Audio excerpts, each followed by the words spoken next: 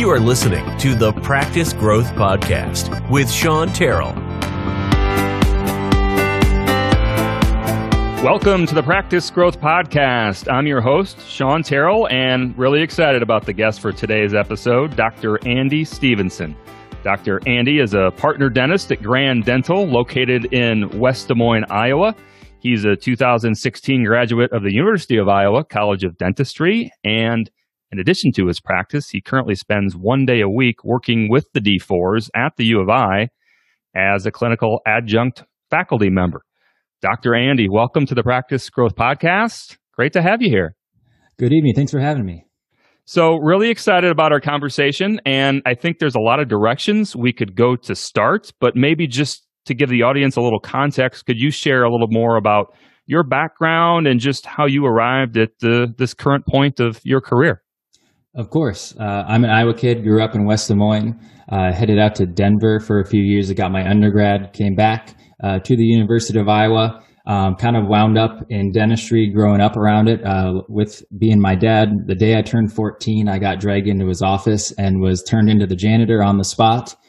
So I don't really remember a day where I decided on dentistry. It just kind of happened that way. And likewise, when I graduated, ended up back in West Des Moines, and we've been working together for just over 4.5 years now. Okay. So you practice with your father, Dr. Chad Stevenson at Grand Dental, and you said you started actually as the janitor. That is true. Yeah. Okay. Why the age of 14? Was that the child labor laws in the state of Iowa? That's when it was legal and I could be on the payroll. Probably not an uncommon thing in dentistry, it being a very familial profession. Just so you don't remember an exact moment, I guess you said, when you decided that you were going to pursue dentistry, but being around it from 14, it probably lent itself to being more interested in considering it for your path. Definitely. I really don't remember. I knew I was always good at the sciences, knew I wanted to go that route. But I considered medicine, but the idea of being my own boss really pulled at me hard at the time. So that was what kind of led me the dental direction as opposed to medicine. Okay. And if you could share a little bit more about kind of that growth or the kind of meandering that path of you figuring out what you wanted to do for sure, and then, working in the office or being around the office sort of as a kid at first, and then maybe a college student, and then as a dental student, and then eventually practicing with your father. How did you guys kind of check in with each other more or less to make sure that it was still along the way a good fit and what you both wanted long term? No, that's a really good question. Because actually the original arrangement when I went to school was that I would not be coming back to the office right away. My dad's experience when he first graduated, he spent 2 years with the Public Health Service on Native American reservations. Mm-hmm. And that was a huge growth for him. Really learned how to do dentistry in those times. So their understanding always was, you're not coming here right away, even if you want to. Mm-hmm. So that was kind of our initial arrangement. So I kind of went through school not expecting to go back in, whether it was going to be something with the Public Health Service or a GPR, some sort of residency or something.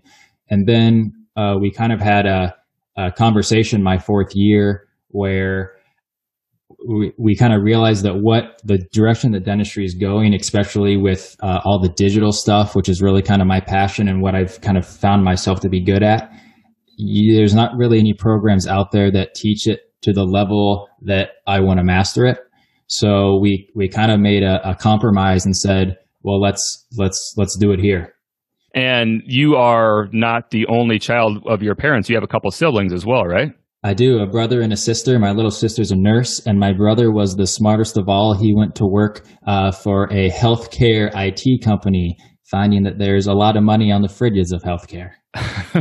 Very interesting. I'm curious, as one of three children that was interested in following in the footsteps and being a part of the family business, could you share a little bit more about how you guys have tried to navigate that dynamic of things in a way that's fair and I guess, fair for everyone? Yeah.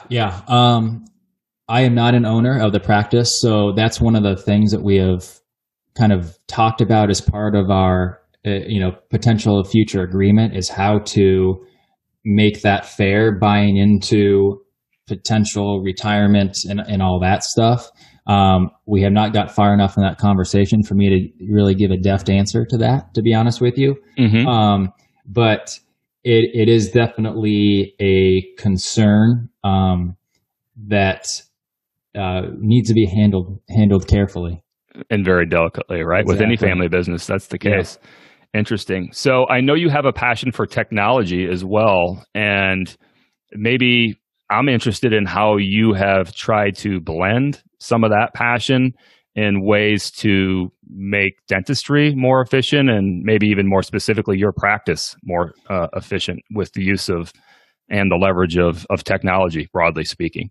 Yeah, I actually, before I was the janitor, I would take home the old computers from the office, take them apart, kind of Frankenstein them back together. So I really was interested in computers from a young age. Took some web design classes in high school and college, and then kind of discovered what you could do with computer aided dentistry.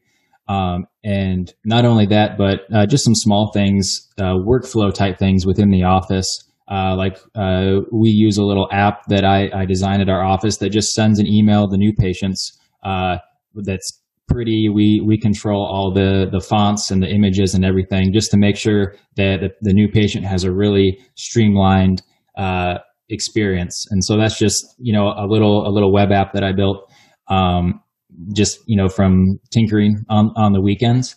And it doesn't really make any money. It makes zero money, but it hopefully impacts the new patient experience. And then going up to we're doing most all of our implant cases digitally planned from not only the restorative aspect, but the working with surgeons to digitally plan the surgery to the point where we can have guides fabricated, 3D printed to remove bone and put implants in same day.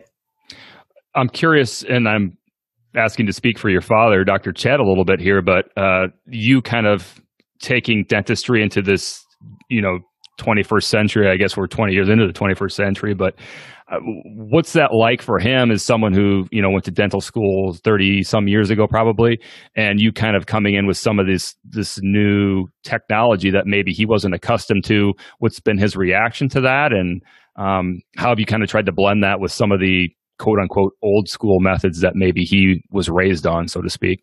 Yeah, I'm going to regret saying this when it's recorded, but he actually did pretty well for himself before I got there. He's actually been using some version of a scanner in the office since 2006, which is really, really early, especially for the Midwest. So actually, when I got to the office, he was on his third version of some sort of intraoral scanner or like a CNC machine within the office. So he did pretty well. He really saw the writing on the wall, and really he knew that it's something that we needed to do within our four walls. And I'm fortunate that he kind of gave me free license to explore that, and that's part of what's been some of my success is I haven't had to totally reinvent the wheel. Starting a startup practice from scratch is that I kind of had the framework of was at the time a 25, 26-year-old practice, and I could use that running room and kind of take it to the next level with coming from my vantage point. You traveled to Iowa City at the dental school over there where you graduated from 4 years ago and worked with the D4s and the family dentistry program there. What's that experience been like for you since you started doing that? I learned a lot more than I thought I would. It's an interesting experience to go back and work with the students. What I really enjoy about it is I get to go back and be shoulder to shoulder with all my mentors again. Not a week goes by that I don't ask a question of the people around me. So it's very much as much about me continuing to learn as helping the students. Of course, that's the primary reason. But it's fun to help the students kind of grow that fourth year in particular, getting them from having all the ideas to truly practice ready is I find it rewarding. And again, it's kind of a professional development thing for me. One of the questions I often ask other dentists on the podcast is, what would you tell the D4 version of yourself? And I'm guessing your interaction there probably affords you the ability and the opportunity to more or less do that, in that you can share some of the things you've learned in the last 4 or 5 years being out in the real world practicing with some of the students who are on the verge of doing so. It doesn't have to be clinical, but more broadly based. What do you try to impart most often on those D4s? Usually it's something along the lines of do your homework and then relax and get it done. So many times there, I'll use the word we, we get so focused on what's in the chair in front of you that you overthink it. And really you should be doing your homework on the front end. And then when it's time to go, just relax into it. Just sort of trust your training. Is exactly. that a good way to encapsulate it? Yeah. Okay. And how is that received by the D4s? Is it well received? Is it they have to hear it a few times? I think they all get it when they're no longer around me. I hope they all get it when they're no longer around me. I think it's one of those things that doesn't make sense until you're a little bit more removed from the situation. You've made it through those significant hurdles like the clinical boards and things. Then hindsight reveals itself. You mentioned before we started recording that you have an interest in prosthodontics, and that's a little bit rare among general dentists. Can you share where your interest originated and kind of why you're drawn to that specific specialty? 4 years ago, I would not have imagined myself saying this, but I've always really enjoyed dental implants. That was something that I had the opportunity to do quite a bit of while I was in dental school. And just kind of through the luck of the draw, again, being fortunate to find myself in established practice, got to do quite a bit of it and had the opportunity to start to take on some bigger and bigger cases. And as I kind of grew into that, I really enjoyed the methodical nature of spending a lot of time planning. Again, kind of going back to what I said a second ago, doing my homework and then executing and working with the team approach, working with surgeons, and taking this plan and putting it into play over the course of 6 months, a year, and getting a really nice result. So I found myself doing more and more of that, fortunately, and it's kind of what I really enjoy as opposed to kind of the hustle and bustle of running around doing fillings all day. What's the guiding principles of Grand Dental? What do you hope to impart, and what sort of experience do you hope to create for your patients? It's a good question.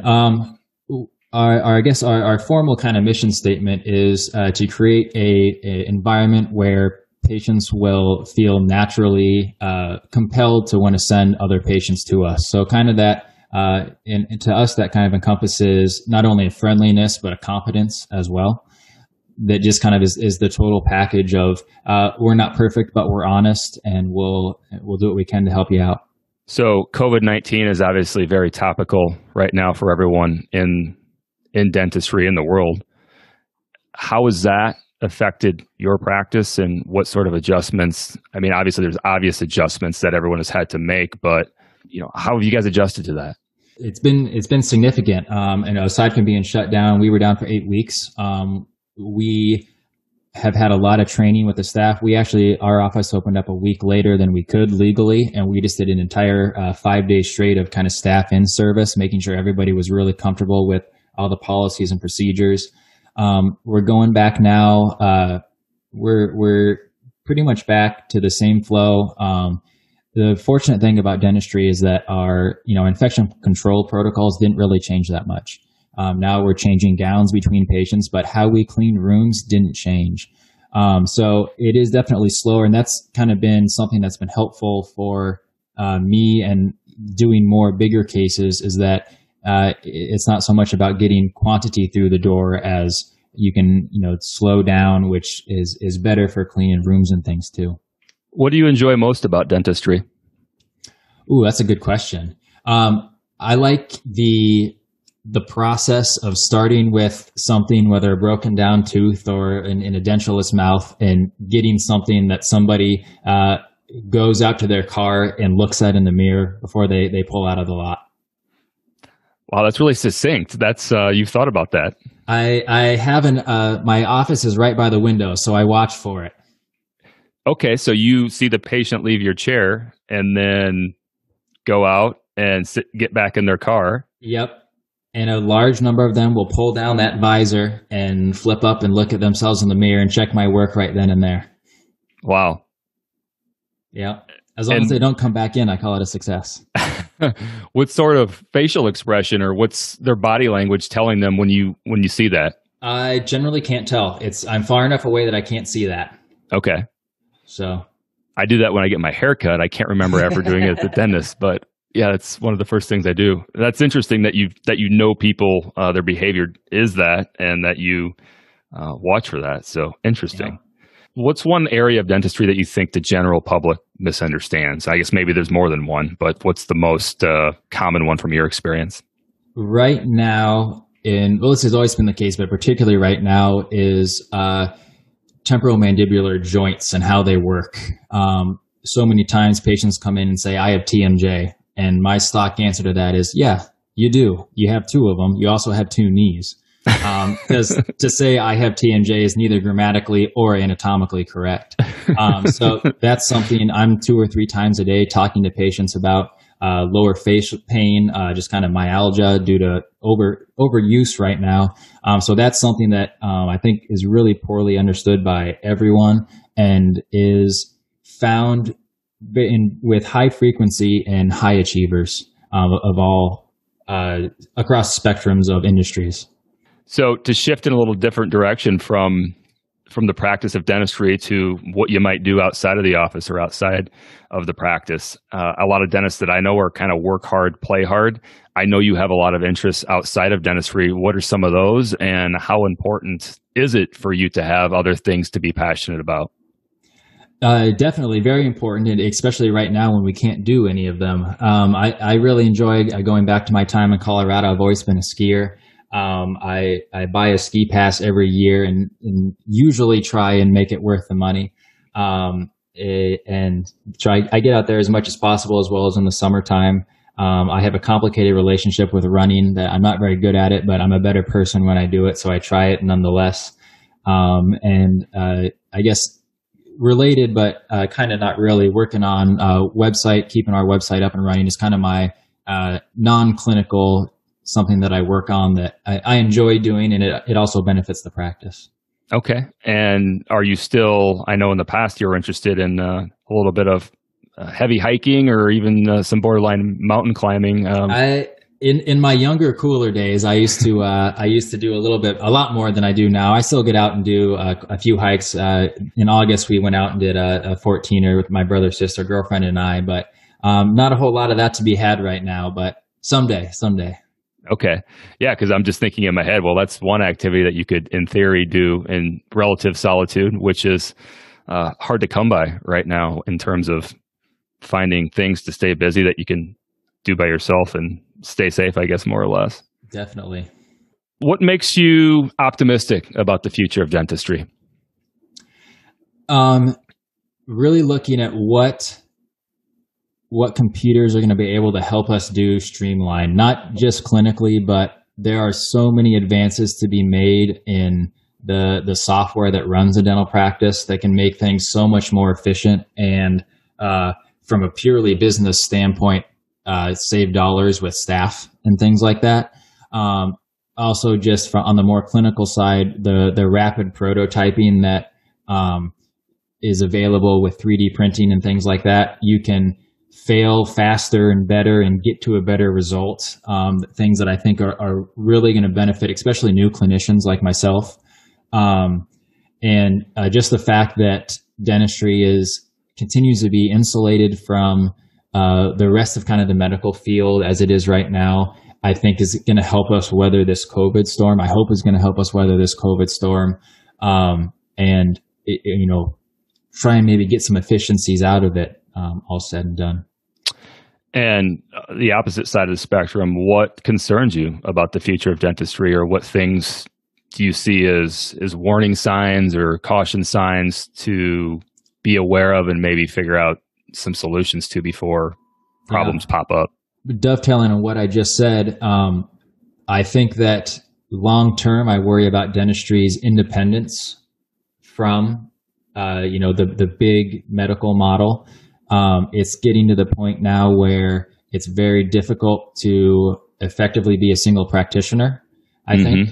I think that the margins just aren't there anymore. I think that small groups are kind of where it's at now, and the logical progression of at least the that we're on now, the path we're on now, is bigger and bigger, and that's not necessarily better, at least especially from a small business standpoint. But that is something that I worry about long term, as the efficiencies of scale become more and more, and insurance is not changing on a year-to-year basis while overhead does go up. So in some ways, the current model is going to be a race to the bottom, and that doesn't bode well for the smaller players. You hit on a little bit, is that, and this is probably, you could do a whole podcast just on this topic, I'm guessing, but the efficiencies of scale and some of the bigger corporations' ability to get products, and among other things, and supplies at scale, is that a big part of the driving force? Or I guess, what are some of the other characteristics of that potential problem? That, and one of the big ones that isn't talked about a lot is compliance. So getting, keeping your water is safe within the office is an expensive endeavor every year. You have to have an amalgam separator that pulls your amalgam out of your wastewater. That's really expensive every year. Little things like that, keeping your staff HIPAA trained, is no small feat. All these little things add up. A lot of small practices just are kind of turning a blind eye to them. That's not a judgment, more of a statement of fact. And it just becomes so much easier when you have enough people on board to say, okay, this person's in charge of this, as opposed to the kind of the small model where there's just not enough manpower to do those things and do them right. So the patient coordinator can't keep track of that too, right? Exactly. There's a lot, increasingly more balls to juggle, and it's hard to do with this small, lean staff, like pretty much here in central Iowa, or Iowa in general is traditional for a dental office. What can and this is a broad generalization in my industry, some of the smaller shops are referred to as lifestyle practices, where you can build a nice lifestyle, but not necessarily have any enterprise value associated with your business. What are some of I guess, is that trend, if I hear you correctly, that trend is trending away in dentistry, or slowly going away? Potentially. I think it might be a little bit more of a divergence than anything else. I think you're going to see practices and that are kind of part of that quantity race to the bottom, taking every insurance known to man, turning out a lot of people to get that smaller margin, but on every patient.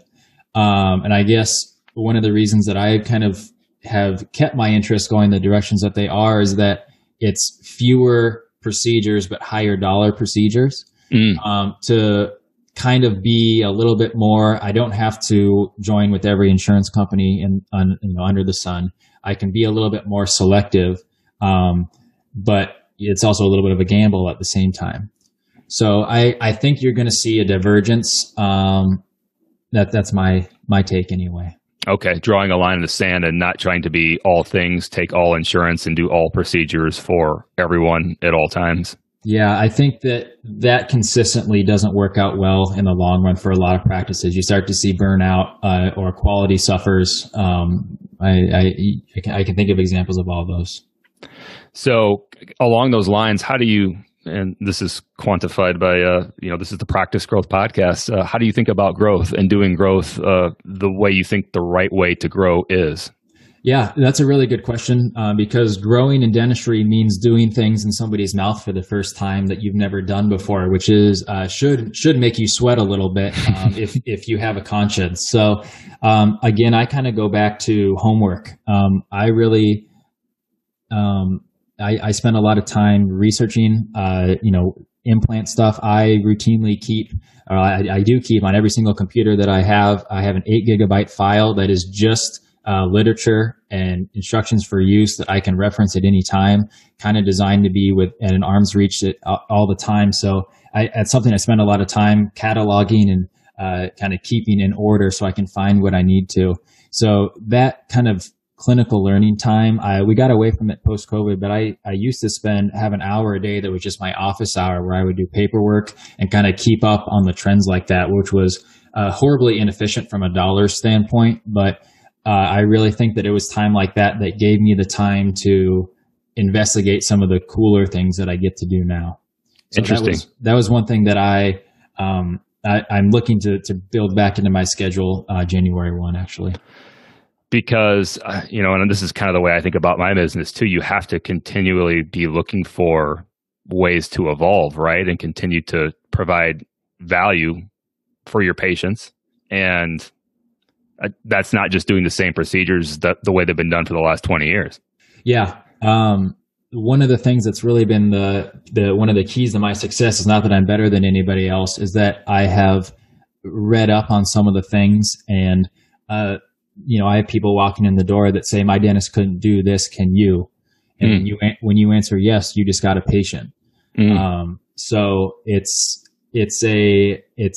patients are doing a lot of Googling. So you have to, if you're still doing the same techniques that you were taught in dental school, and this is true of even me as a dental student, I am doing things very different than I did even 2 years ago in my own practice. Interesting. Really interesting. Well, this has been so much fun. We've gone in a few different directions, and I've actually really learned a lot just in this conversation about you and how you think about things, and also a few things about dentistry too. So it's been really interesting. Thank you for sharing. And for people that are interested in getting in touch or getting in contact with you, Andy, what's the best way to do that? Probably the best way would be to find me on our office website, grand.dental, no .com or anything. Grand.dental is where you could find Dr. Andy Stevenson. Well, Dr. Andy, thanks again. Really enjoyed it. And thanks for being a guest on the Practice Growth Podcast. Thanks for having me. Sean Terrell is a registered representative, certified exit planner, and financial advisor of Park Avenue Securities, LLC, PAS. Securities products and advisory services offered through PAS, member FINRA, SIPC. Financial representative of the Guardian Life Insurance Company of America, New York, New York. PAS is a direct, wholly owned subsidiary of Guardian. Terrell Financial is not an affiliate or subsidiary of PAS or Guardian. This podcast is for informational purposes only. Guest speakers and their firms are not affiliated with or endorsed by PAS, Guardian, or Terrell Financial, and opinions stated are their own. Guardian, its subsidiaries, agents, and employees do not provide tax, legal, or accounting advice. Consult your tax, legal, or accounting professional regarding your individual situation. Compliance tracking number 2020-112101, expiration date November 2022.